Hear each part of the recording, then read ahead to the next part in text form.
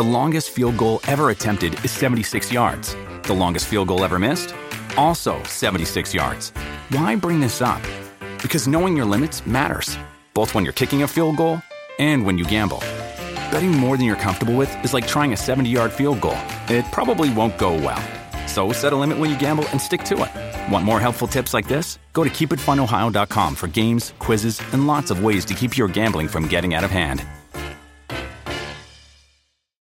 Welcome to Hail Varsity Radio, the voice of Husker Nation. Insight, opinion, expertise, with the biggest and best names talking Nebraska across the state. Join the show on Twitter at Hail Varsity and at Schmitz_radio. Call in at 402-466-ESPN or 1-800-825-5865. It's Chris Schmitz. Welcome to it. Great to be with you on a Tuesday. It's Hail Varsity Radio. We're presented by Currency. For all your equipment financing needs, go Currency. Chris Schmidt, Elijah Herbal. We're loaded up and room for you as well. We'll spend time with Mitch Sherman from The Athletic, get his pulse on the rest of the Big Ten, the Nebraska football team as they head to Rutgers on Friday. Reminder, comes at the Hail Varsity Club Friday night, 4 to 6, right in front of kickoff in La Vista. We'll be on there for a road show and then a post game. Hang out, watch the ball game, see if Nebraska can say 2 in a row. So Mitch Sherman in hour 1. In hour 2, longtime assistant coach at we'll say Iowa State and Washington State, the gentleman, Jim Walden. Get his perspective. Longtime coach for Bob Devaney. Get his take on things in hour 2. And then Travis Vokalek, our sit-down with Nebraska's senior tight end yesterday. We will hear from Travis Vokalek before we say goodbye. Numbers to get in. Can join us today on Hail Varsity Radio, 466-3776, 466-3776, 800-825-5865. Can tweet at us on the show at Hail Varsity Radio. That's at HVarsity Radio. Can find and follow us on Twitter, Chris Schmidt at Schmidt_radio, Elijah Herbal at Herbal Essence.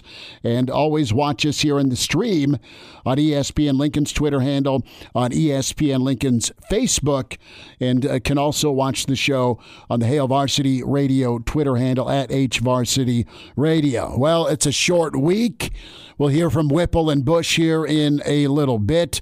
Nick Saban is got his sleeves rolled up for Aggie Land and then Tennessee. He's in midseason I hate the media form, so St. Nick will explode. But I thought Whipple was pretty interesting. And you know what? You don't go to your coordinator post-media sessions all the time wanting to be the talk of it. You want to be informative, let folks know what's going on, and away you go.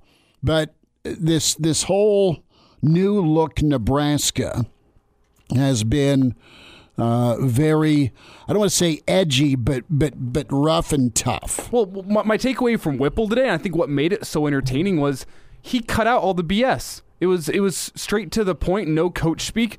It really felt like you were getting his unfiltered view of things today, where, I mean, he talked about the fact that he doesn't think this team necessarily thinks that they can compete for a Big Ten West. He talked about how that's part of changing the mentality. I don't think that's something you would have heard out of him a couple weeks ago.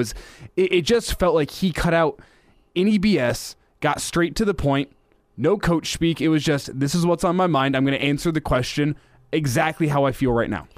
If we're going to see a successful season for Nebraska, successful being bowl eligibility or better, okay, and that's what Whipple touched on today, why just hope you limp into a bowl game? I'm paraphrasing. We'll hear the exact quotes here in a moment.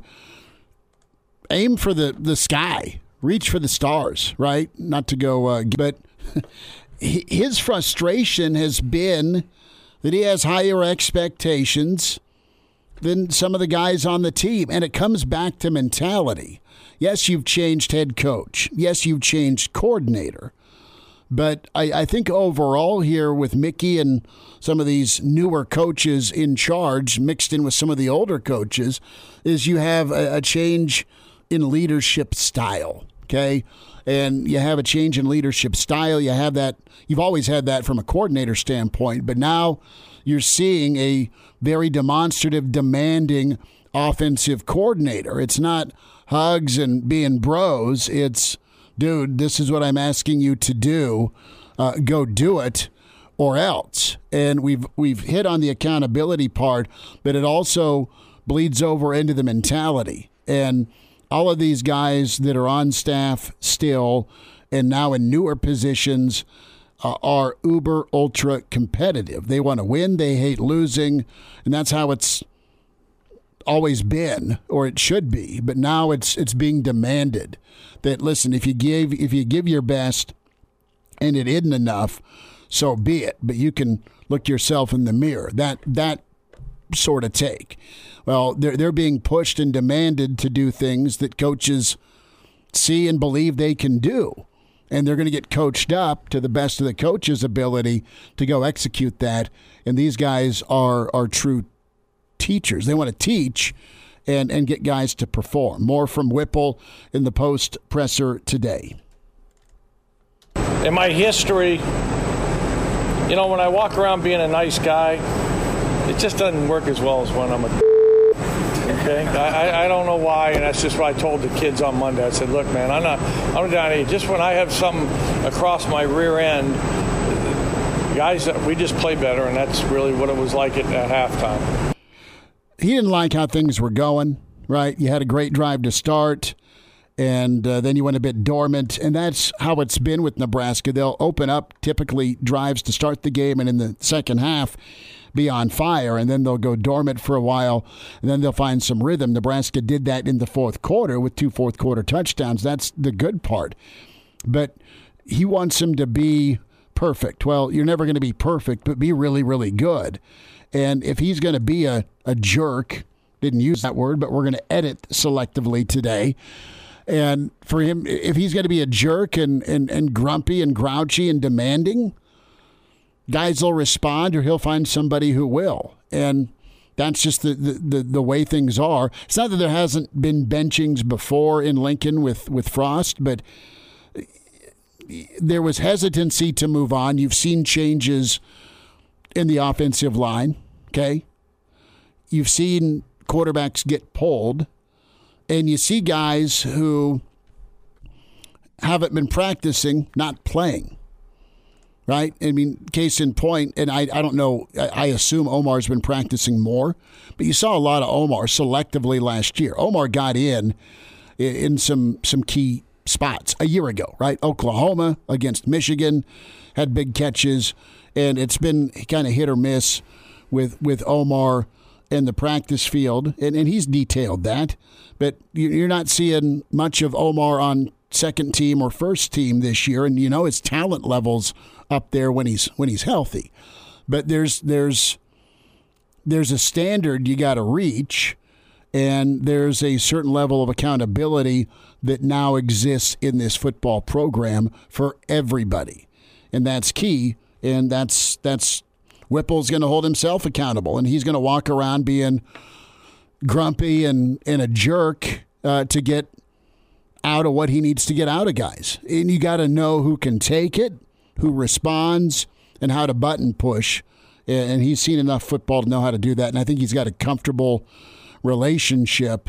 They may not like him at times, but I think they respect him. Well, that's what it almost sounds like the thing is with Casey Thompson, where Mickey went up post-game Saturday and said, well, we wanted to get the guy some experience. But you've heard a different tune from both Casey and from Whipple, where Casey gets up there and says, yeah, I mean, I had to get to the sideline and say, man, I was 8 of 9 leading into this point, and I make one mistake, and now I'm sitting on the sideline. Like, I was frustrated with that, and me and Whipple talked about that on the sideline. You also hear Whipple saying, well, we expect better from our starting quarterback, and he needs to know that, which is a bit of a change of tune, and that's what I think I was getting at the start of this segment, where I said that's what made this media spot so refreshing, is there wasn't any of that BS, that coach speak, that playing politics with the media. It was very straight and to the point, and this is what I saw, this is how I felt, this is why I did this, and I'm not going to sugarcoat anything.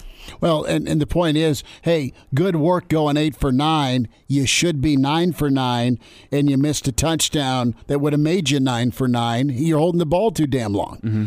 I didn't have Whipple bugged up, but I can kind of feel how that conversation went. More on the decision to pull Casey from the OC. Probably like Spurrier said to Danny Werfel, he said, hey, I'm not mad at you, Danny. It's my problem because I put you in the game. So that basically is the same thing there. It's like you can't miss that chance for a touchdown with Cray's running wide open in that situation. And so, as I said, he bounced back, and I got to coach him better. My frustration, that part, I got to coach better. That's, I'm pointing the finger at myself, and as we said, the season's, we're almost halfway there, and like I said, we got a chance. That's true. It's not smoke. You have a chance, and this is far from settled in the West. Here's the lesson, right? You as a Nebraska fan want to see the Big Red make a play on 3rd and 2, early in a ball game, late in a ball game at some point, a 3rd and 2 where you have a chance to hit a guy and score a touchdown or get a big gash play. That will be a difference. Nebraska's ability to flip out of this tailspin partly is going to come through their offense and quarterback play. You got a guy who's really talented throwing the football when he's got time to do so and in rhythm, right?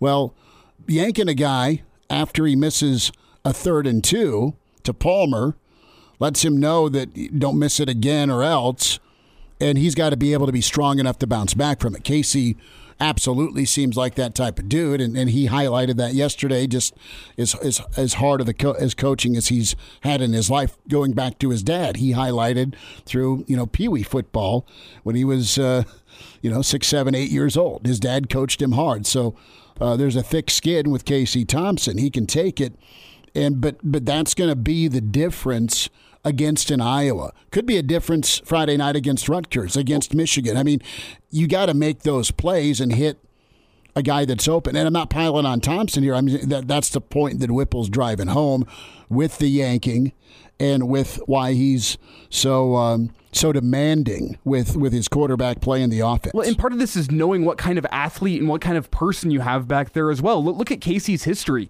Whenever adversity has struck him and he's felt that someone has slighted him, someone has underestimated him, someone has called him out wrongly. I think back to last year with Texas where he didn't start the year as the starter, and then as soon as he got his chance to become the starter, he goes and balls out. He's the type of guy who bounces back from that sort of thing, like, oh, you want to bench me? I'll prove you wrong. That's what type of guy he is. Now, I'm sure not everybody in the offense responds like that, and that's, I'm sure, what Mark Whipple is working through right now. How do I push these guys' buttons in the right way? But I think he found that.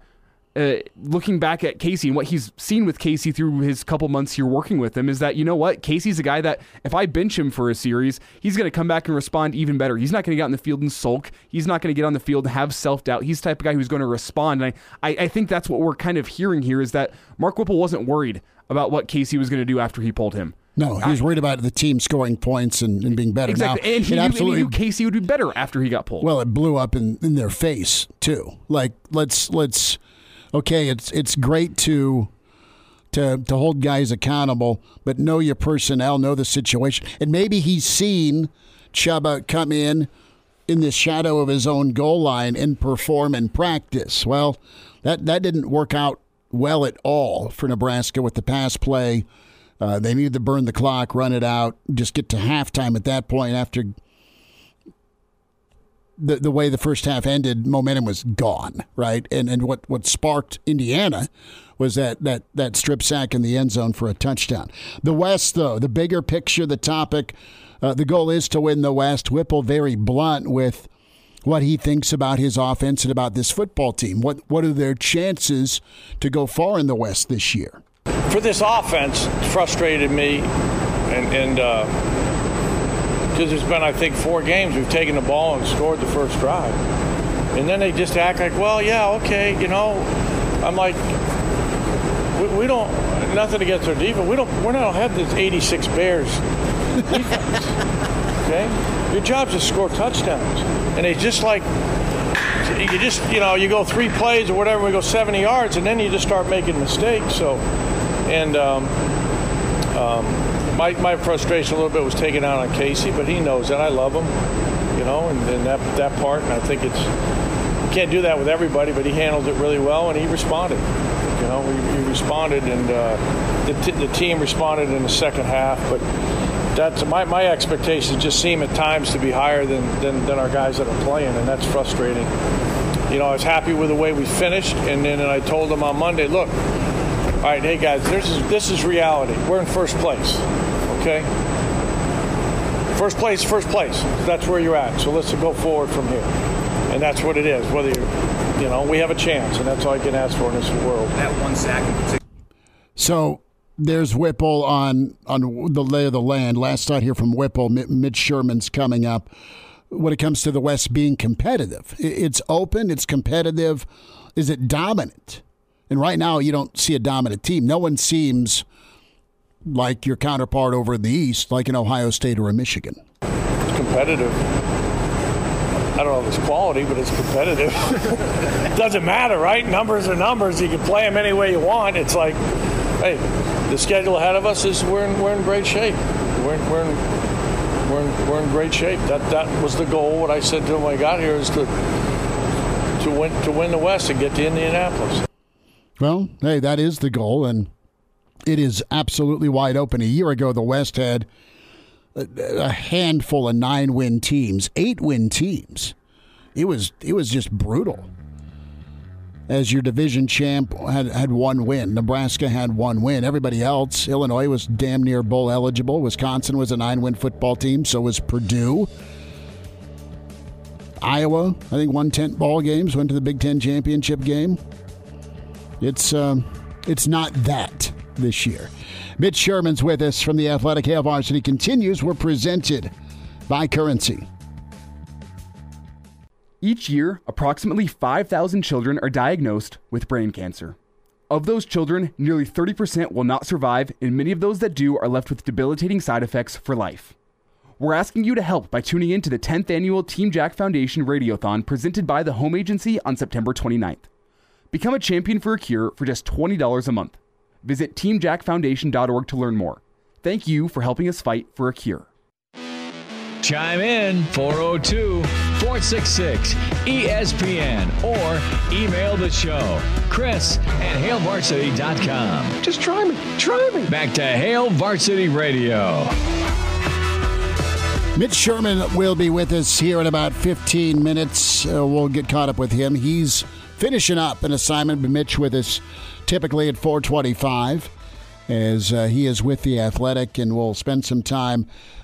We have some comments here on the StreamYard from Brennan. Let's put this into perspective.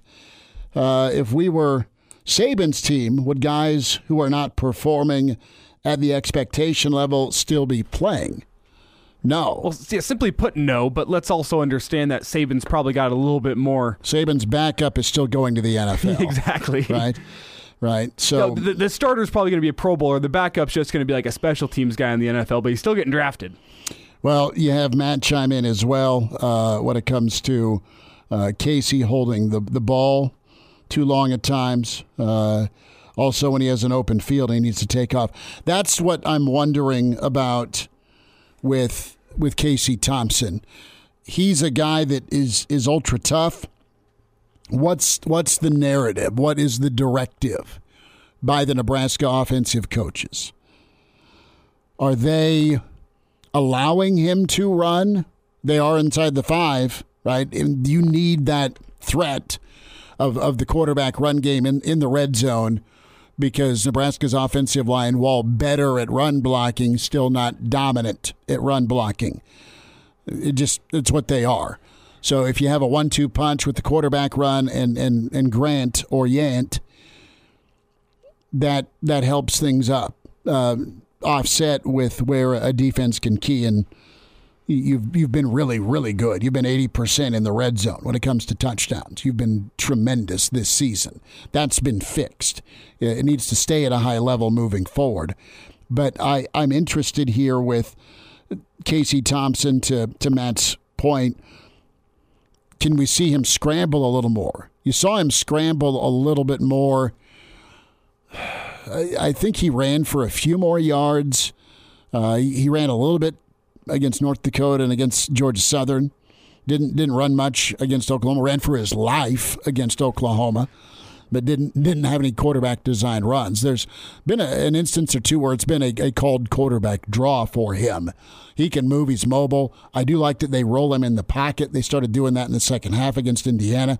You'll need to have him on the move, quite honestly, the rest of the season with some of the defenses they're going to face. Even if Nebraska's offensive line gets better, it's still not the 5 levels of visa protection.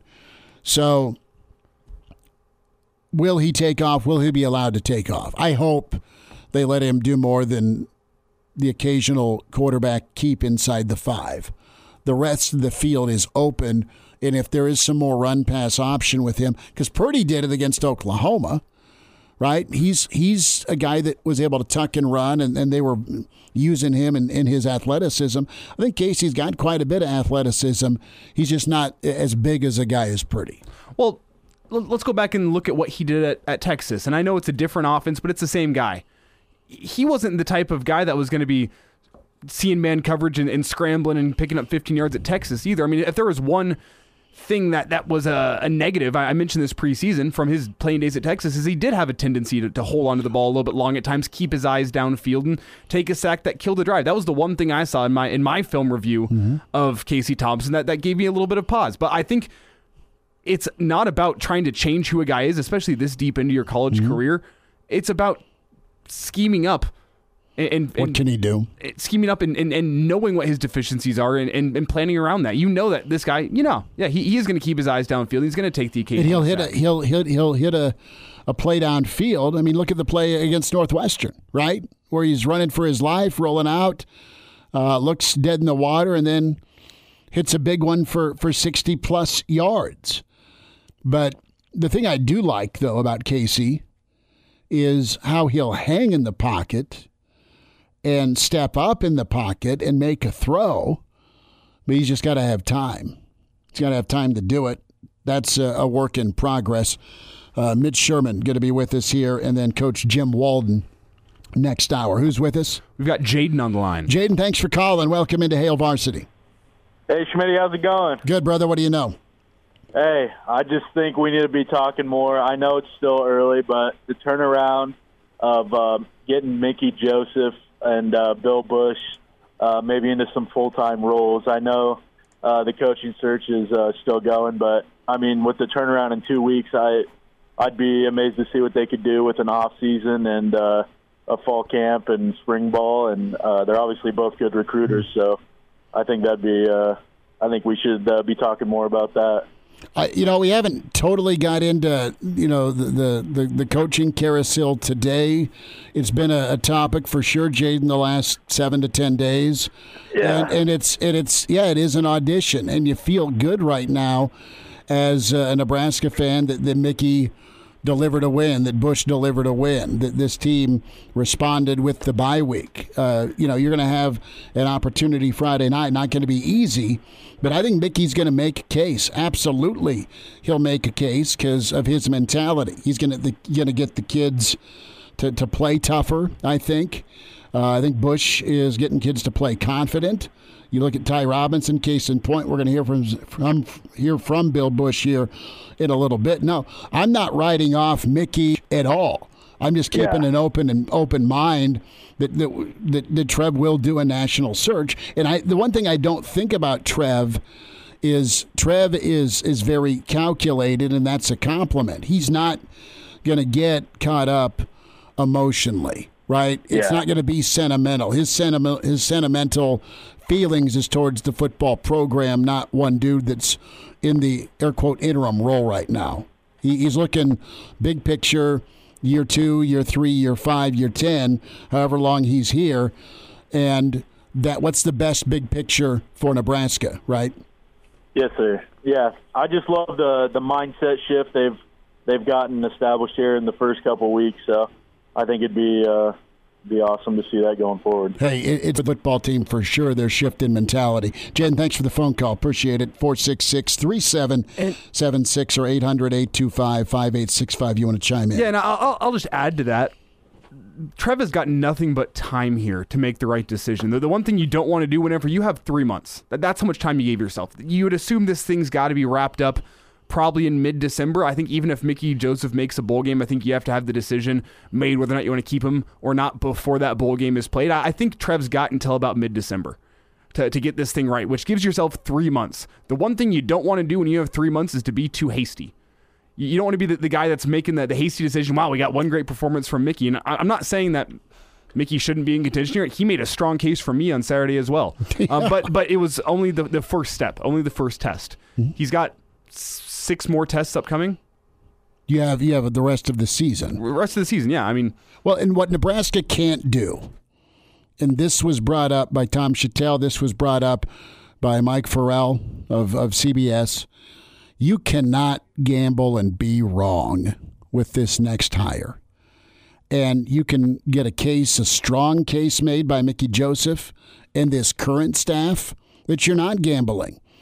The attention to detail, the way they practice, the mentality, all those things moving forward can win you a lot of Big Ten games and climb you out of the cellar with what Mickey has done. And from a recruiting standpoint, he can get you the dudes that can go and get plays done. The Trey Palmers of the world, right? What Wisconsin just did is a gamble, okay? What they know and what they've had was 8-4, 9-4, decent. Was it outstanding? No. Was it very, very solid?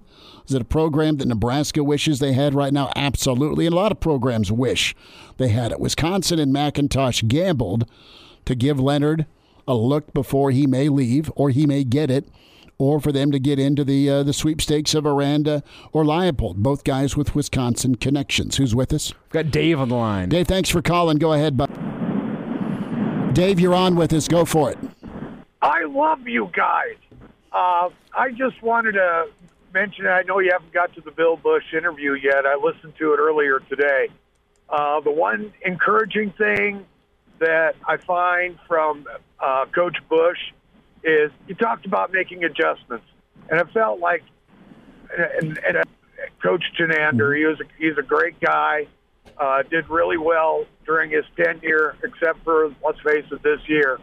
But the fact that Bill talked about making adjustments, seeing what was going on, same thing with Whip. I mean, let's face it, sometimes you need Dad to kick you in the backside to keep you in line. I think between Busch and Whip and Coach Joseph, I think we finally have some coaches that are willing to be the bad guy to bring out the good in some of these guys. I'll hang up and let you guys go, but I love you. Dave, appreciate you listening, man. Thanks so much for your time. No, and that's just it. Let me ask you this, Elijah, you're way younger than I am. Okay. And I had a couple of friends in high school that their parents were their friends, right? And then, like, my dad was not out of him, and he was willing and good at correcting, okay?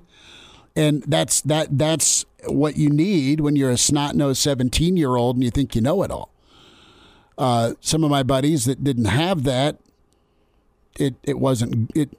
There's some choices, right, that they've made that they wish they could have back. Mm-hmm. And it comes down to leadership and who's being the parent, who's the adult in the room. And you feel like you absolutely have some adults in the room with Whipple. You got a grandfather in the room, right? And you know, if I'm gonna compare Whipple to a grandfather, he's Burgess Meredith and what's the grumpy old man? Okay, he's Burgess Meredith. He's that grandpa.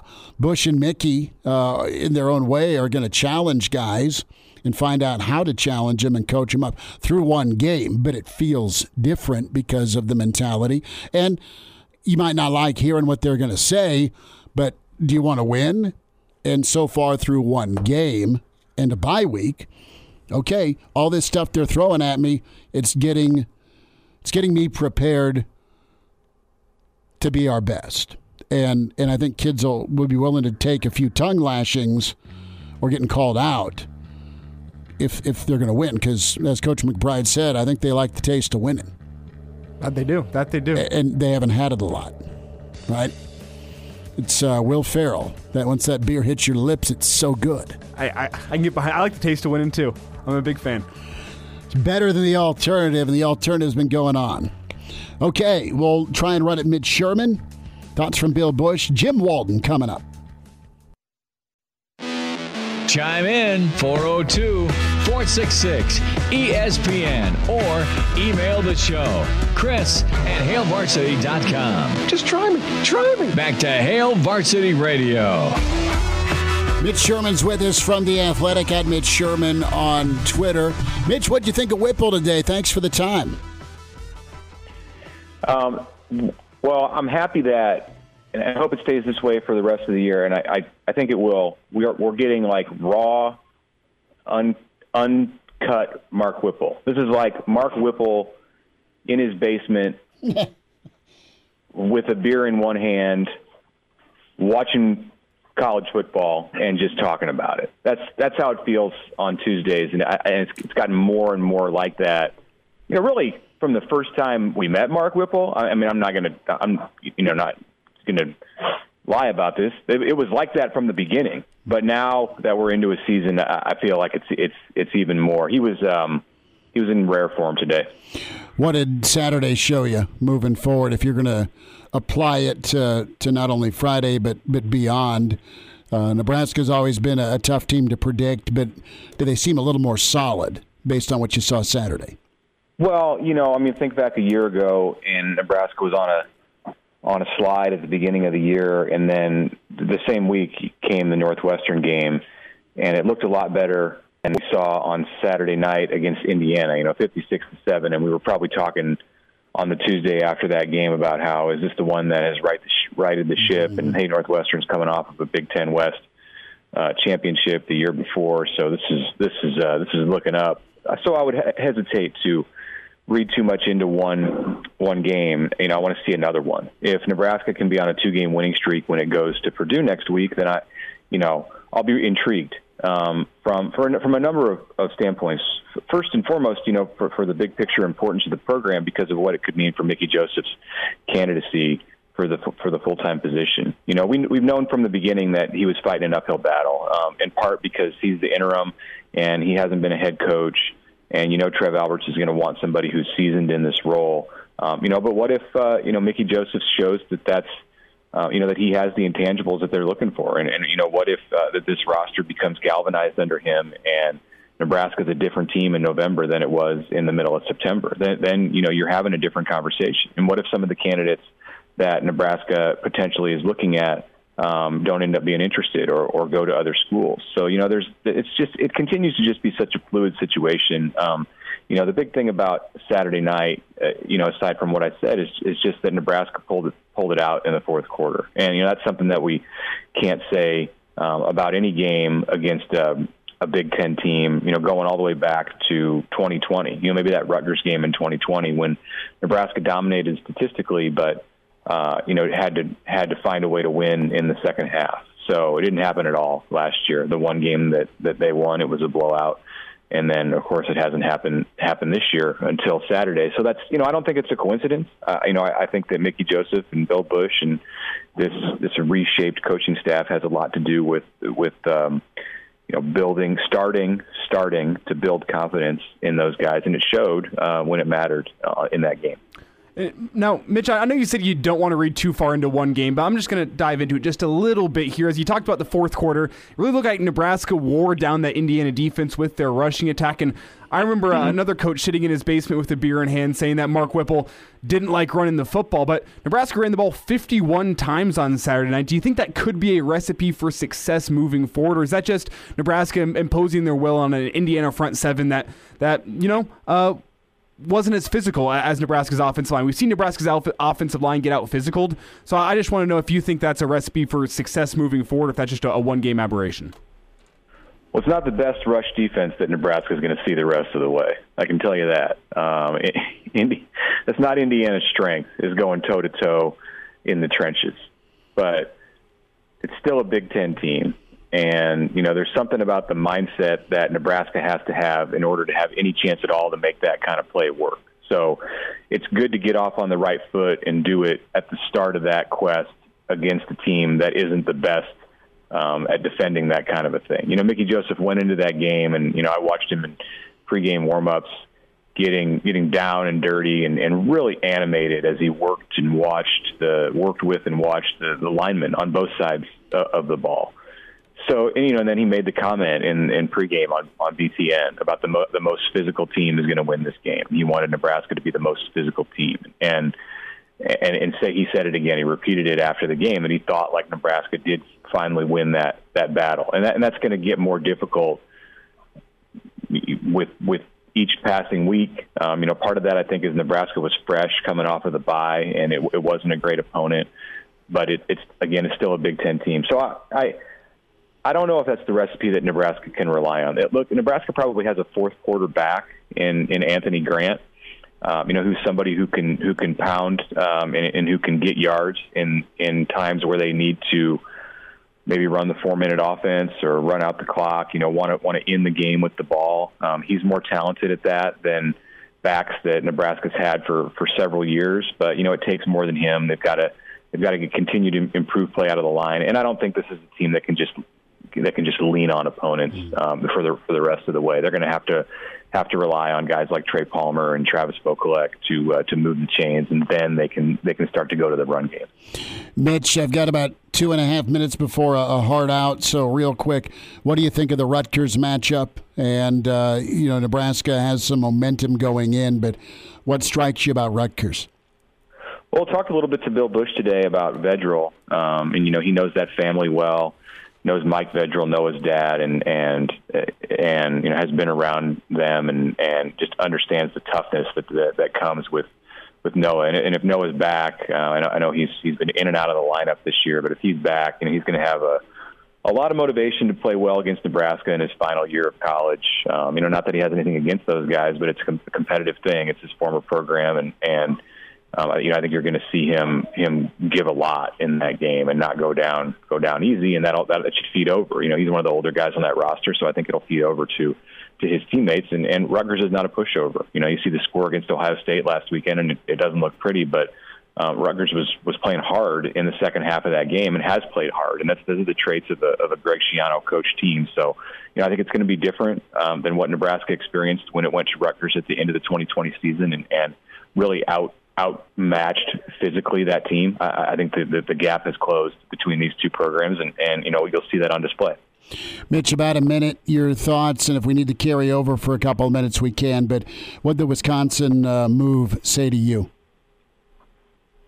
It says that Wisconsin doesn't want to lose Jim Leonhard, and they want to give him every opportunity to get this job and not allow somebody else to swoop in and get him. They see that things are spinning in the wrong direction under Paul Chryst. They're 2-3. They're 0-2 in the Big Ten. Haven't been competitive the past 2 weeks, and that's not Wisconsin football. So they have a guy and a 39-year-old defensive coordinator that they want to give every opportunity to be the next head coach. And maybe the ideal plan was for him to take that job when he was 43 or 44 years old, but that's not the way that it was evident that it wasn't going to work that way, and that he may have emerged as a candidate this year for schools that had openings. So Wisconsin said, we're going to get ahead of this thing, give him a 7-game tryout right now, and hopefully it works out and they can just slide him into that role. So, that's the number one thing that it says to me about what Chris McIntosh and Wisconsin did up there on Sunday.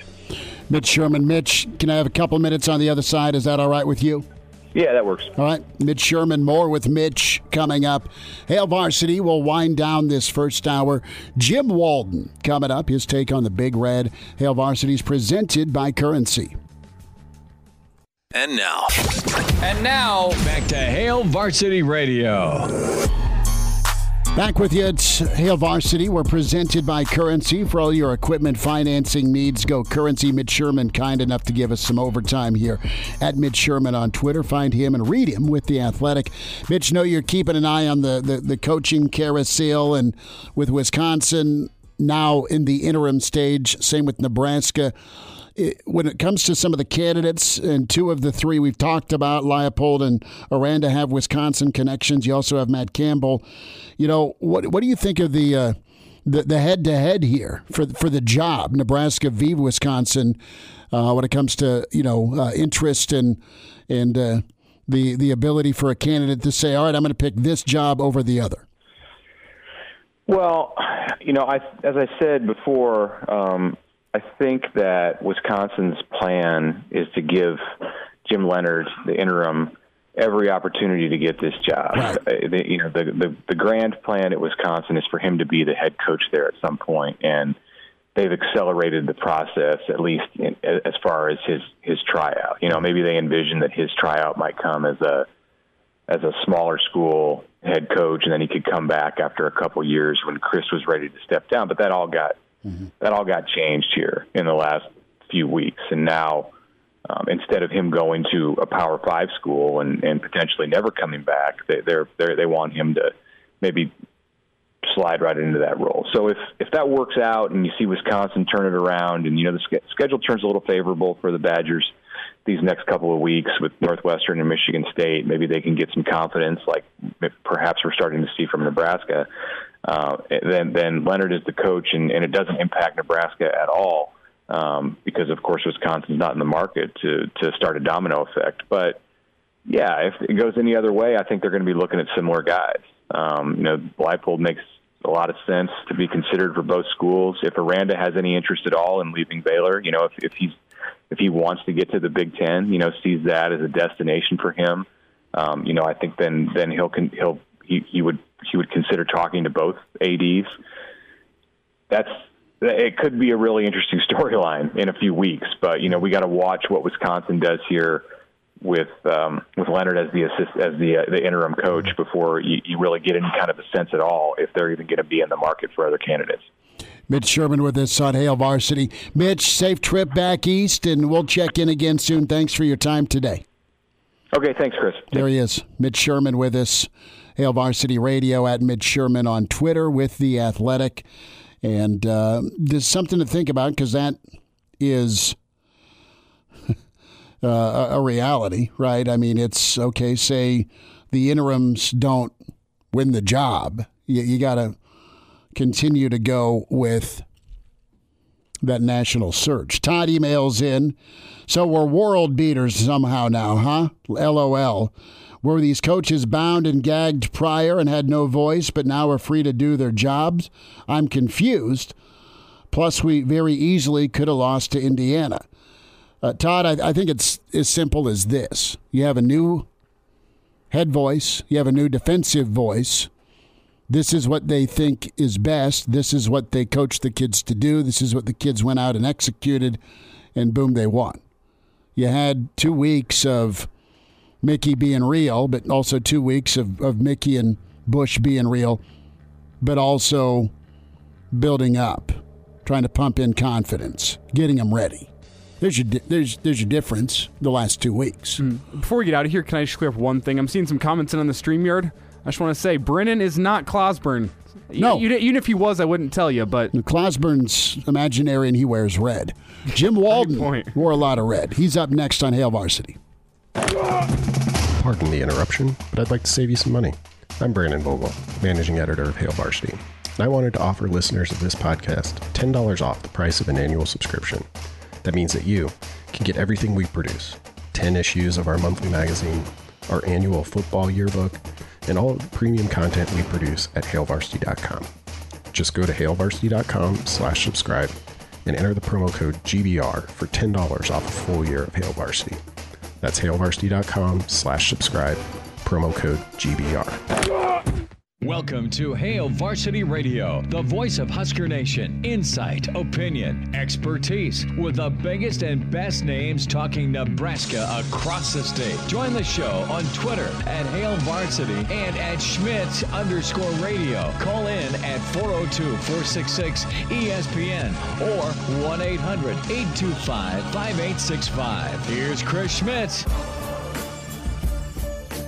Tower 2 at Hail Varsity Radio, presented by Currency. For all your equipment financing needs, go Currency. The gentleman, the gunslinger from Mississippi and longtime coach with Coach Devaney, head coach at Iowa State and Washington State. We say hi to Jim Walden. Coach, how's it going? Well, it's going just great. Couldn't be better. The weather is just outstanding, as it probably is in the Midwest. We've got a beautiful fall weather out here in Idaho, and the Cougars are doing well. And so all the fun things that college football brings to us, Schmitty, is all here. Well, things are getting packed up to head to New Jersey for a Friday night game. But your takeaway so far, we were talking a little bit off air, and this season's felt like 2 or 3 seasons, the way things started in Ireland and the changes that happened. And Mickey and Bill Busch and the rest of the staff and the kids really responded well Saturday night. Well, as I told you, I think the best thing for Mickey was that he had an open date. It gave him 2 weeks to kind of get the players back on the page, maybe some to stop feeling sorry for themselves that they didn't do better to help Scott, to try to get them through the process to say, look, we got to set that all aside for the time being.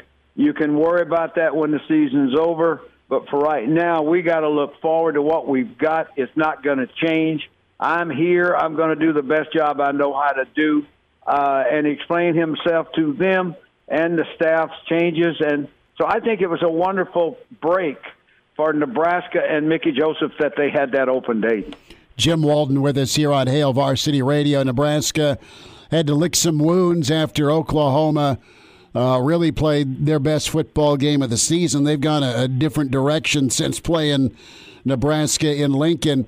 But this team has, as Mickey said Monday, bought in on being physical, and it's been a different approach, or maybe more of a stern approach, Coach Walden, with how Mickey's running things, more, dare I say, tackling in practice, a lot of accountability, and that's the first thing Mickey said in his postgame against Oklahoma. It's on me. He took responsibility and ownership, and even Saturday night, if you're not performing, guys are actually getting pulled for the first time in a while. There's not been a lot of benching that's happened in Lincoln here the last few years. Well, all that sounds like it used to be. What you just said, I'm thinking, when did that go out? I don't identify with the other side of whatever it is that used to be at Nebraska.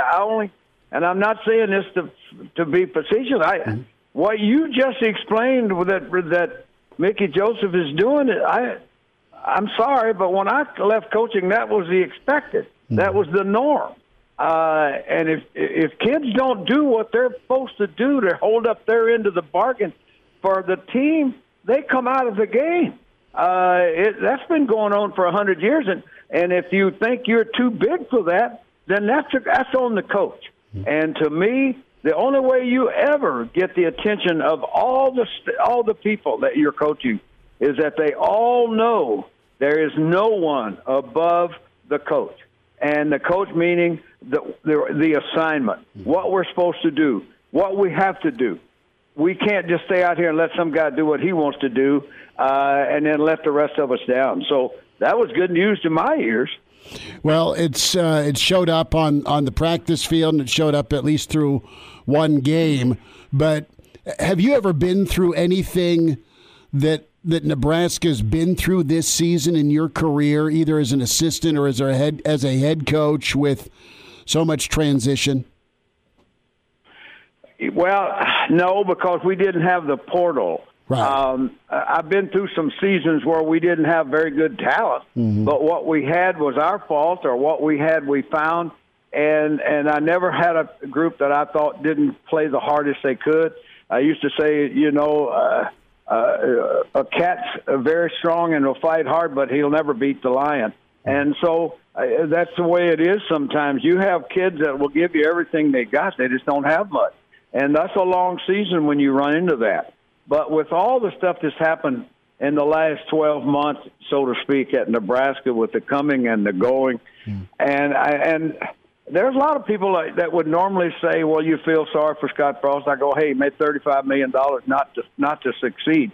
I'm sorry. I don't have a lot of – I don't feel bad about him, but I don't feel sorry for him. And besides that, you're paid to turn and make results. No, make no bones about it. When I got into coaching, I understood the backside rule. Win, work your butt off, do the best you can with every team you have, and let the people make decisions on that. And the only firing that I've seen so far, I'll change the subject just a little bit to say, on the basis of Scott, I got no problem. On the basis of the coach at Wisconsin, here's what I would have done if I would have been the president of Wisconsin. When the AD came in and told me that he wants to fire a guy that's 79 and 27 or something like that, I would have said to him, well, you're the AD. You know what's best for the athletic department. I'm going to let you make that decision. But tomorrow, I'm going to make a decision that I'm going to do what I think is best for the athletic department, and I'm going to fire you. And then you'd have kind of wondered if they would have fired. His mind slips his mind right now. But Paul Chryst. Chryst, yeah. You just wonder if the AD would have had the same conviction to fire Paul Chryst if the president had told him that. Well, Jim, do you think this is kind of the natural progression of college football towards what the NFL does? You see a lot more mid-season firings in the NFL, kind of that mantra that every season's important and no season's lost this early. And now you've already seen 5 Power 5 head coaches let go so far this season. Do you think this is the natural progression of college football towards what the NFL does with their pro model, and this might be the standard moving forward? Without a doubt. Once it starts, you're not going to get it stopped. The ADs and the presidents at this point all believe that their coaches are making compared to what I made, it's not even on the charts how bad. There was a time when you didn't fire a coach making $102,000 or $72,000, or probably Bob Devaney's a salary of $35,000 when he was there. But nobody was that heartless. You'd have said, "Hey, we'll get to this when the season's over. Run the course," and blah blah blah. You stuck with it for bad or for worse. But when you're making $3 to $5 to $8 to $11 million a year, they have no compassion to keep you. If the program's terrible and it's going downhill, and it doesn't look any better than, say, Nebraska's was looking over the last 5 years, it's time to make a change, get on with it, and that's the new trend. And that's what money does. And don't feel sorry for any of these coaches. I saw where the least amount was being paid to one of them may have been Carl Morrell at Colorado, and he's making $9 million. He's going to get a $9 million check. So I'm sorry. I don't feel too sad for him. I get a kick out of Coach Orgeron. I was at a touchdown club in Little Rock. This is about a month ago, Coach Walden, and old Coach O's like, well, you're going to give me a $17 million check, huh? Well, what door you want me to leave and what time do you want me to leave? That's what Orgeron said. Yeah, I mean, Smitty, you'll get a kick out of this. About 5 years ago, I thought about trying to get somebody to recommend me for one Division I job and pay me $3 million a year for a 5-year contract if you would guarantee you'd fire me after 1 year. You were to take one for the team, is what you're saying? Yeah, I'll come in and I'll organize them, and I'll have the cheering section. I'll get them do all the portals and get everybody lined up. And then we'll go through a season, come hell or high water. I don't care what the record will be. But come December, I want you to pick up the check for my rest of my $15 million. So that's how I – well, because I could have used the money. If Barry Alvarez had still been at Wisconsin, I'd have called him. But he wasn't the AD anymore, so I didn't call him. Well, Nebraska's been pretty good about doing that the last 20. Well, they paid a lot of money for guys not to coach. And I hope, in my heart, I hope they'll give Mickey every chance.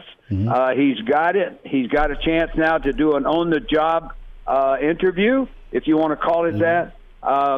He's got a half a season now to show people that he can be what he was when he was there as a player. He can do it as a coach. I'm pulling hard for him.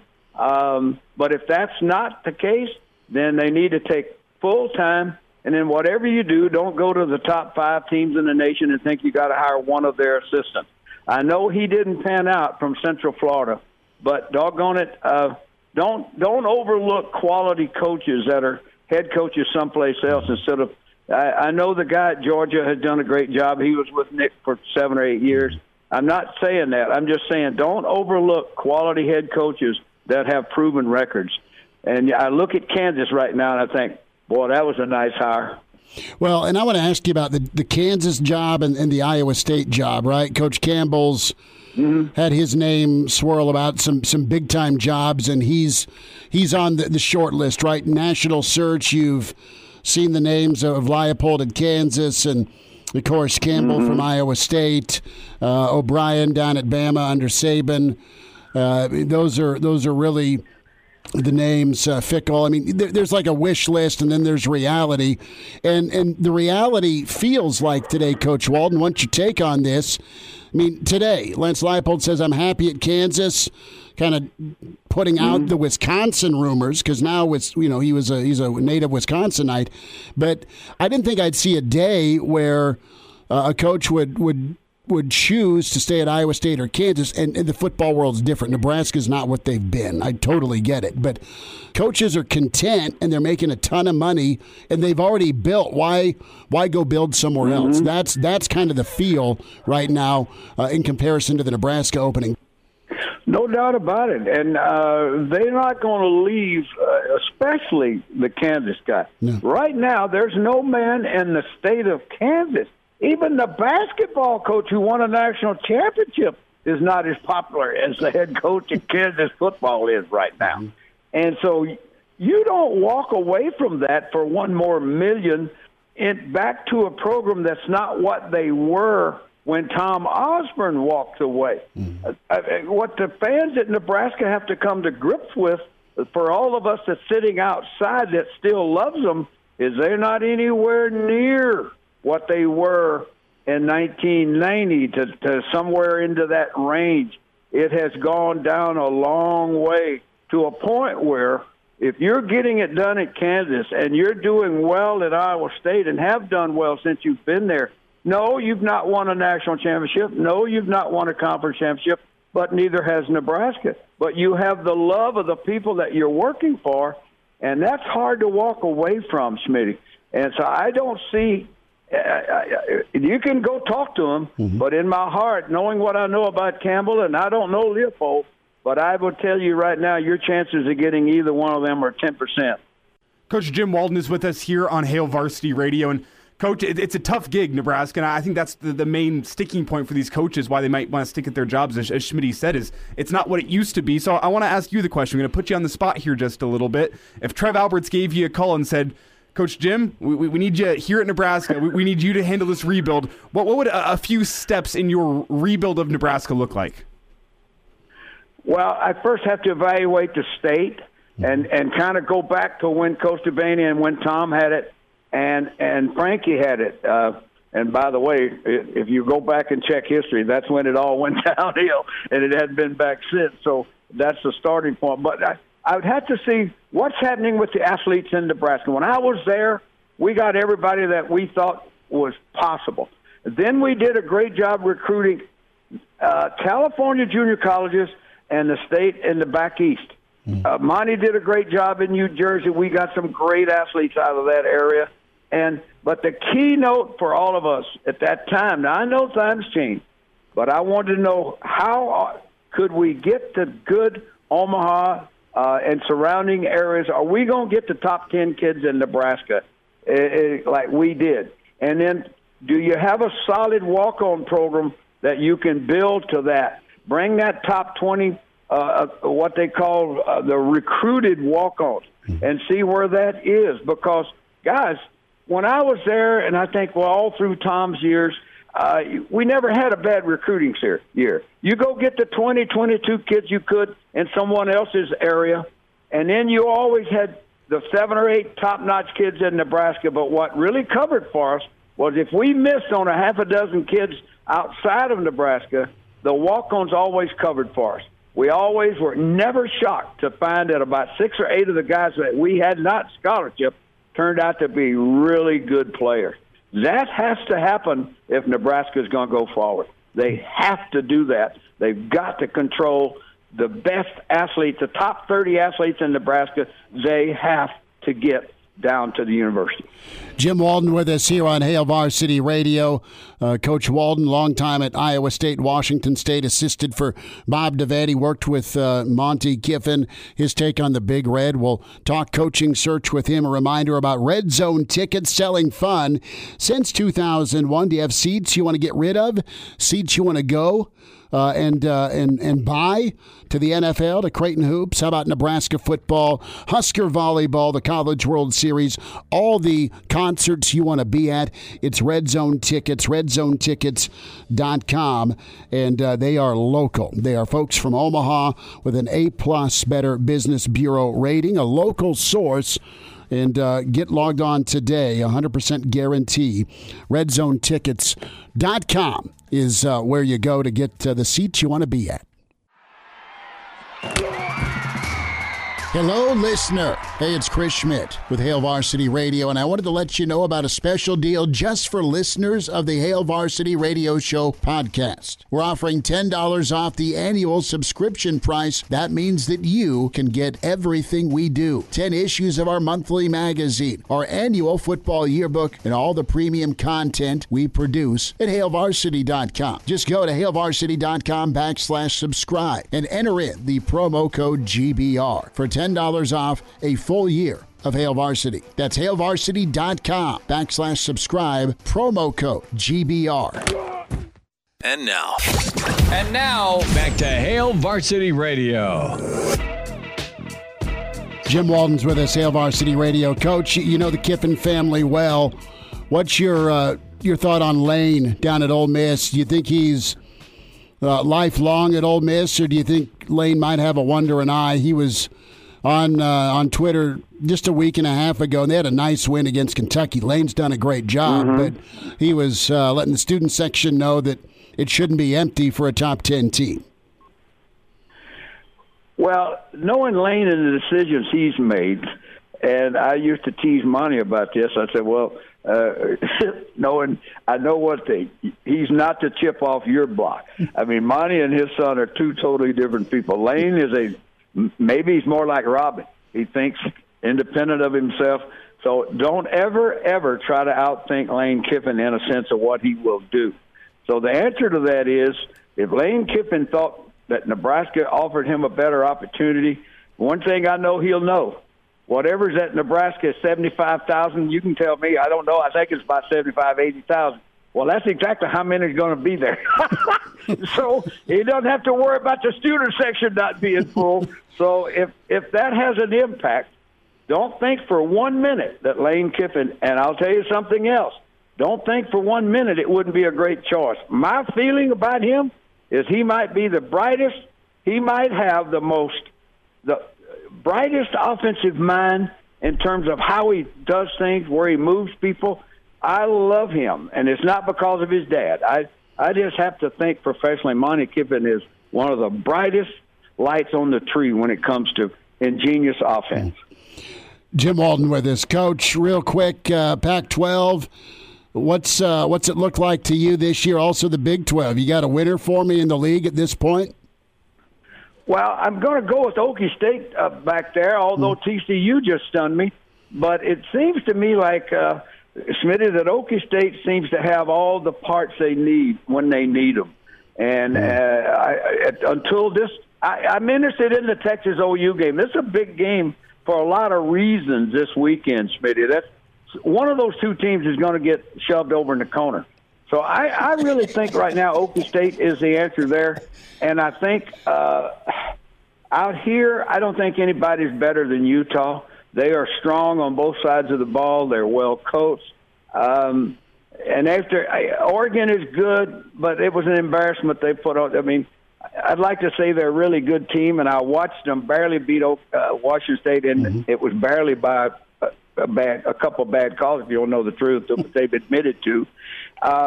But if they're only 3 points better than Washington State, who I think at best is a top 25 maybe, they might win 8 games this year, and that's wonderful. But when you only beat a team that's no better than 8 wins, you're not in the hunt. And when you lose to the number one team in the nation at the time, 49-3, you're off the board. So it's Utah and Okie State for me. Big Ten West is wide open. We've spent plenty of time in Nebraska after all this. To circle back as we ended here, is tied for first. And yeah, right. And good for them. And they have an opportunity, and I think they have some belief now. But this West is just wild, Coach. I mean, Iowa, I think, will get better, but their offense is a problem. Old Bielema and Illinois look pretty tough. Minnesota has been a mess. At least they were last Saturday. But do you keep an eye much on the West at all? Yeah, and one of the things is not only do I keep an eye on it, I made a few dollar bet last week on Minnesota in the over. They were averaging 30-something points. Purdue was averaging about 20. So I figured that's about a 65-point game.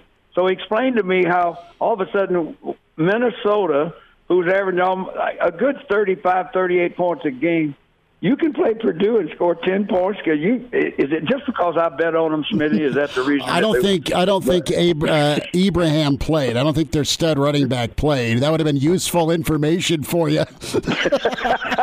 I'm going to call you next time when I get ready to bet on one of those West Side Big Ten teams. So I need the info. But right now, I'd say the unluckiest one is the one that wins the division, because they'll have to play either Ohio State or Michigan. So they may not want to win the division over there. That's pretty good. Well, I'll be here with the bat line ready for the overs or unders. Coach Jim Walton. Coach, we love you. We appreciate your time, and thanks for giving us a few minutes today.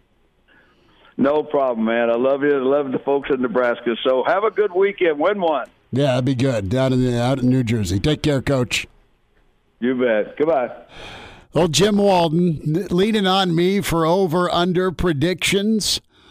That is a scary, scary thought. I love that.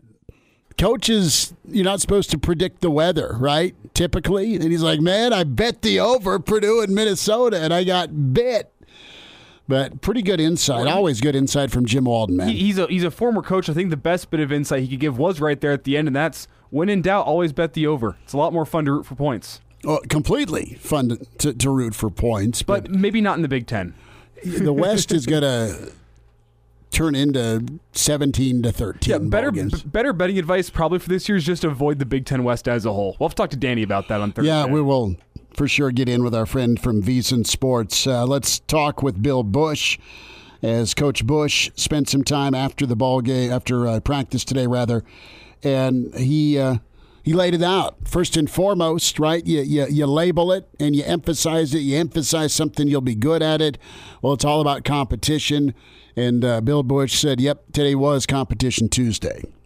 Today was Competition Tuesday, and Coach Joseph's done a great job of having our guys ready to compete, and it was in every drill. We had good on good. We had special teams good on good.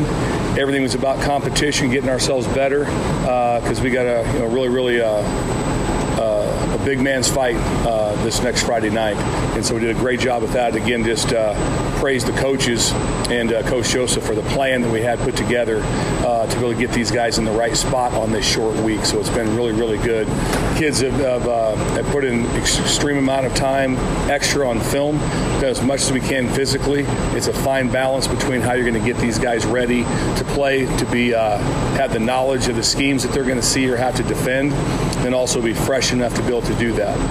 But we've already talked about that. We're blocking out any noise. Don't care about that it's a road game and it's on the East Coast or any of those things. Just getting our guys ready to play.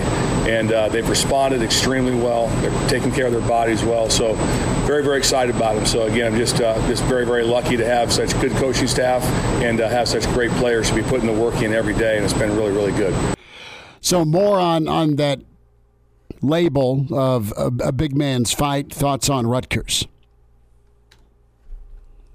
I know their staff well enough, know their head coach well enough.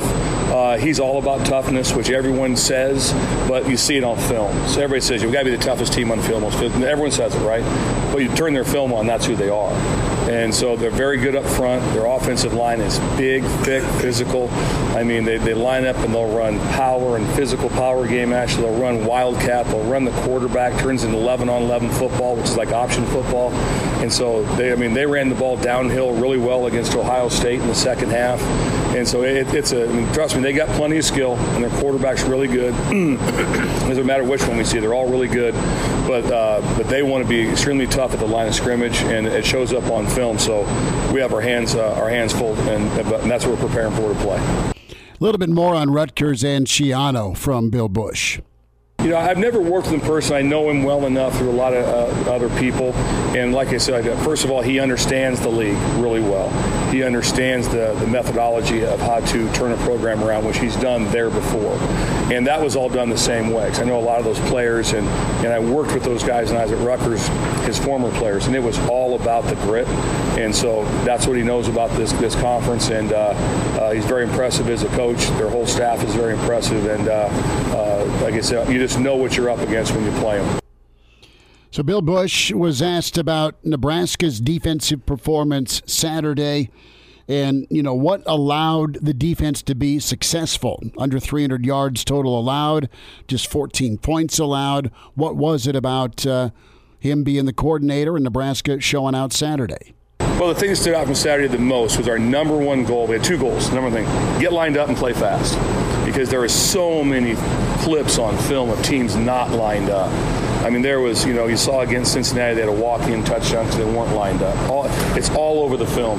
Sometimes there's 14 guys on the film. Sometimes there's 11 on the film, but only 4 of them were lined up. It's all over the place. So we went 100% in alignment of getting lined up, and we didn't have any like that. We did not say we played it perfect once we got there, but we got lined up on that. So that was the thing that transferred over, and then be able to get the calls in. And then we were able to, as the game went along, even though they were going fast, then we were able to call different things. But early in the game, we just went same a lot. So whatever the call was before, we called the same call again.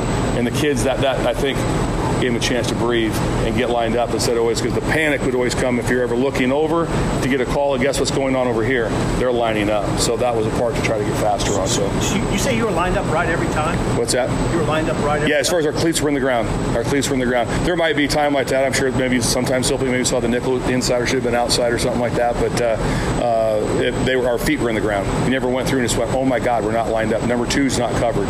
1's uncovered. The tight end, so they got lined up really well in that spot. And then, like I said, there's always maybe some shades or some things that could be better for us, but very happy with that. Let's go 96%, so that way I don't get myself in a pickle if you find something. More from Bill Busch, and how about Ty Robinson? Really good ball game, and you had Busch sit down with Matt Millen. We had Matt on last week, talk Big Red, and the conversation helped inspire Ty Saturday night.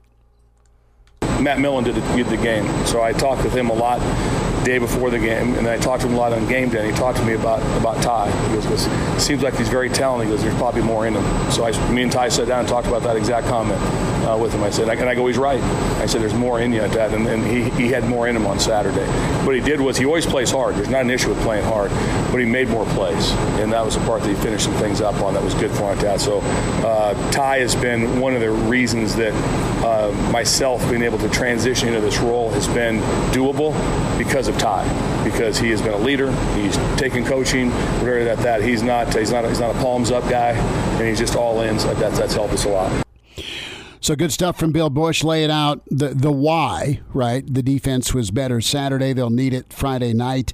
Again, we're on the road Friday at the Hale Varsity Club up in La Vista. Want to see you out. We're doing a show 4 to 6, and then get you right into kickoff. The usual suspects be with us Friday night. Elijah and I ready to rock and roll. Then the reaction show follows at the Hale Varsity Club. So be there with us. Get a cold beer, get a burger, get some Wagyu. If you're into salads, they've got plenty to choose from as well. You want wings? Tommy like wingy? I'll be getting some wings. I know you're going to get. We're closing this place down. Well, yeah, you're going to get wings, but are you? The more important question is you going umbrella drink? I'm not getting a mojito this time. It was great. It tasted great, but that picture will live on forever. You can't go umbrella drink if it's a game in Jersey. We'll hear from Travis Vokalek coming up. And now, back to Hale Varsity Radio. Back with you at Hale Varsity. We're presented by Currency. A few more thoughts from Bill Busch. Then my sit down with Husker tight end going back to Rutgers. Was part of the Rutgers program under Coach Ash. And And now back to Jersey. But first, more from Bill Busch, and specifically why it looked like Nebraska's team played harder Saturday night on defense. Probably a couple things to look at. One, came off a bye week and so like that. So they had a chance to kind of flush things that were, some negative vibes for us right there. And they went out. I think that they felt really, really good about what we were doing every time. I don't think there was ever, when we were on the sidelines, we had very creative conversations as staff and with our players. If you watch us, we're always with our players. But most of it was talking about minute things. And it wasn't like this, and this happened. We got to change this. So they were so dialed into the calls and what we were doing and getting lined up. It just kind of puts you at ease, for us right there. And they just wanted to play. And so I think they were just very, very relaxed. And we just need to stay on top of that to be able to keep that going for us right now. And I know they will. They'll play really hard.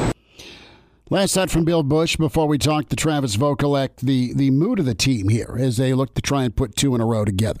Pretty easy to say that they're extremely happy. That the locker room was great afterwards. I thought Coach Joseph and the kids did a great job of 24-hour rule of being able to enjoy it for a little bit.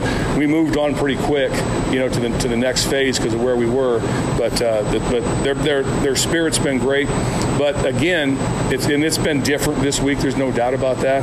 But give these guys credit. I told you that last week. I said, wow. I said, these guys come in every time. There was never we never had to wind them up like we got to go, or never walked out of meetings saying man, that was like pulling teeth. No one's talking. That was miserable. So that's what good humans they are. Now they're just a little bit happier humans. So that's Bill Busch. Let's get into Travis Vokolek. Tight end, senior for Nebraska, headed back to New Jersey. The Rutgers transfer, looking for some East Coast pizza. Travis Vokolek with it. Night games, how was it, man? Congrats on the win. Yeah, thank you. Definitely good to get a W this past weekend. Was a great game. I was really proud of how this team fought to the very end, and we've showed that we can finish games now. So guys understand that, and ready for this next week at Rutgers Friday night. Going to be a fun one. Coach Joseph was talking about buying in to being physical, and when did you see that happen? Yeah, in my opinion, I feel like we've been physical this whole year. Obviously, there's been some improvement, a need of improvement, I guess you could say, for the physicality on both sides of the ball and special teams as well. So, I've kind of seen it this whole year. I thought specifically during the Indiana game, it definitely showed, toughness and, the physicality. And, I was really happy with the outcome. Let's spend a minute here on the offense. Tie ball game, 21 apiece. Things were scuffling, and then you take the roof off. Palmer gets deep for a touchdown, and then a 6-minute drive by the offense. Was it confident on the sidelines, even though it was tied? You touched on finishing close ball games, but did you have a feel this time?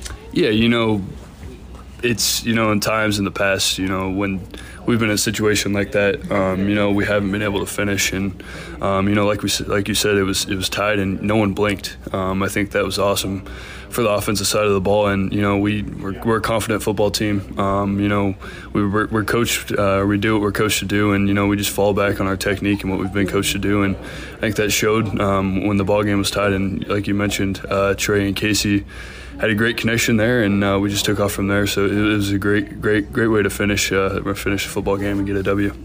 Travis Vokolek with us here, Hail Varsity Radio. What makes Casey a special quarterback?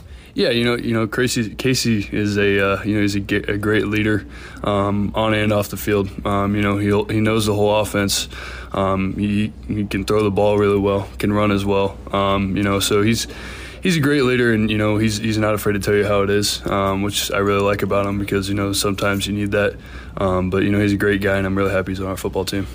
The first time he told you how it is, how was that interaction? Yeah, there's things between a quarterback and a receiver, a tight end, and routes and stuff, and you can't take it personal. It's part of the football game. So, like I said, he's a great quarterback. I'm glad he's here, and I'm ready for this next week with him.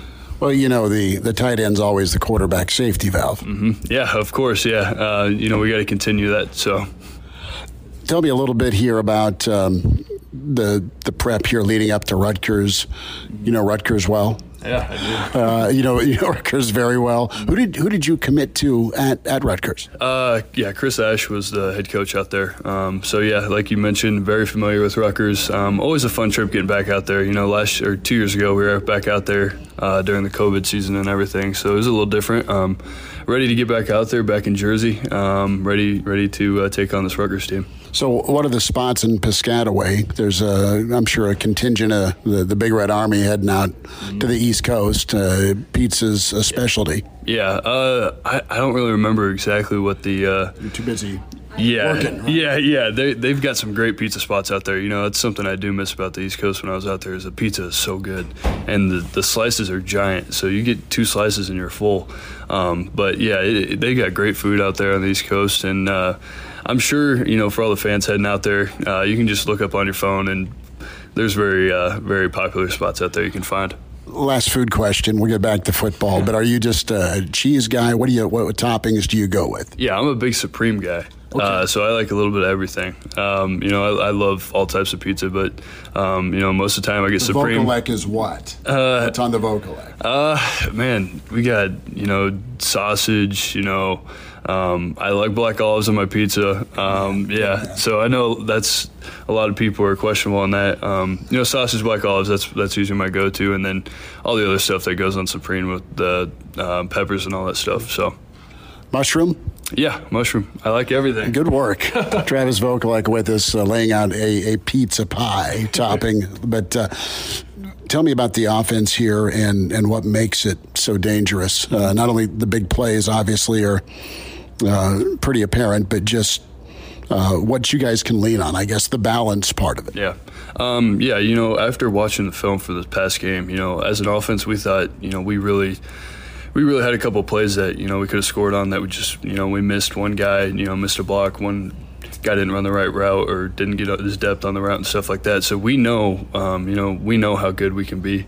It's shown on film. There's just one job that needs to be finished on that specific play. So, fans have seen it. Everyone's seen it. We got, really explosive receivers. We got really good running backs. We got good quarterbacks. I feel like we've got all the weapons. So, when everyone does their job, good plays happen. Other side of the ball, you're prepping for the next series, of course, but from what you got to see, what did you think of the defense? Yeah, I thought the defense played well. You see all the statistics and stuff like that. I thought they've done a really, really good job. Love those guys on the defensive side. Support them in everything they do. And, I think they continue to improve every week. Confidence. You guys got a win last weekend. You head in on the momentum of a win, and what can that do moving forward before we say goodbye? Yeah, everyone's saying go with the momentum and stuff for their win, but the way that we look at it is we want to be 1-0 every week. So we got the 24-hour rule. We enjoy the win while we can, learn from the film, learn from the mistakes, and then move on to the next game.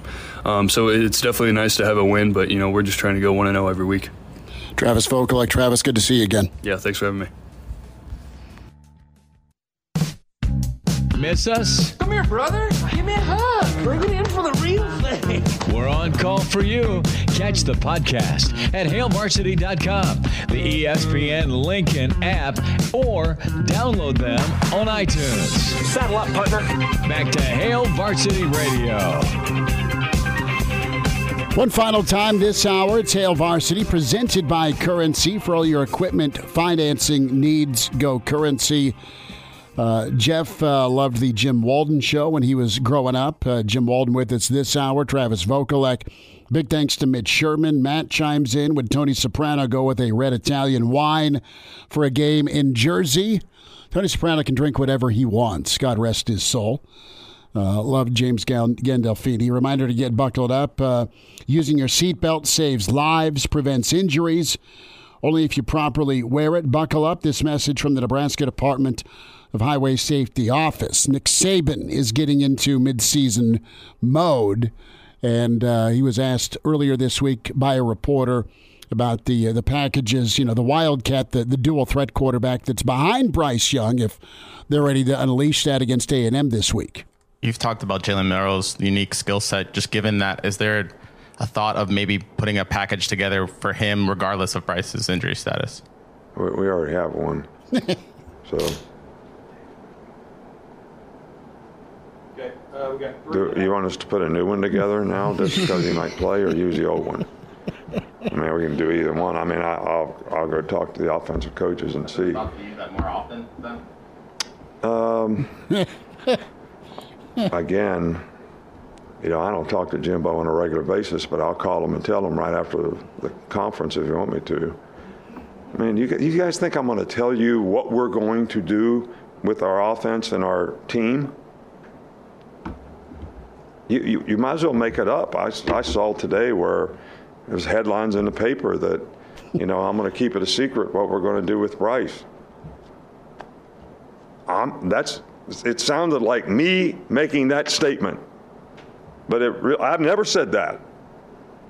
But it was there in black and white. So you can make up whatever you want to make up. Look at somebody else's running quarterback and say they should put these plays in. I think that'd be a better way to do it. I think somebody should have followed up that comment there with, so what are your plans with Bryce Young on Saturday? Is Bryce going to play? How's his shoulder? What's the MRI look like? What do you think, Nick?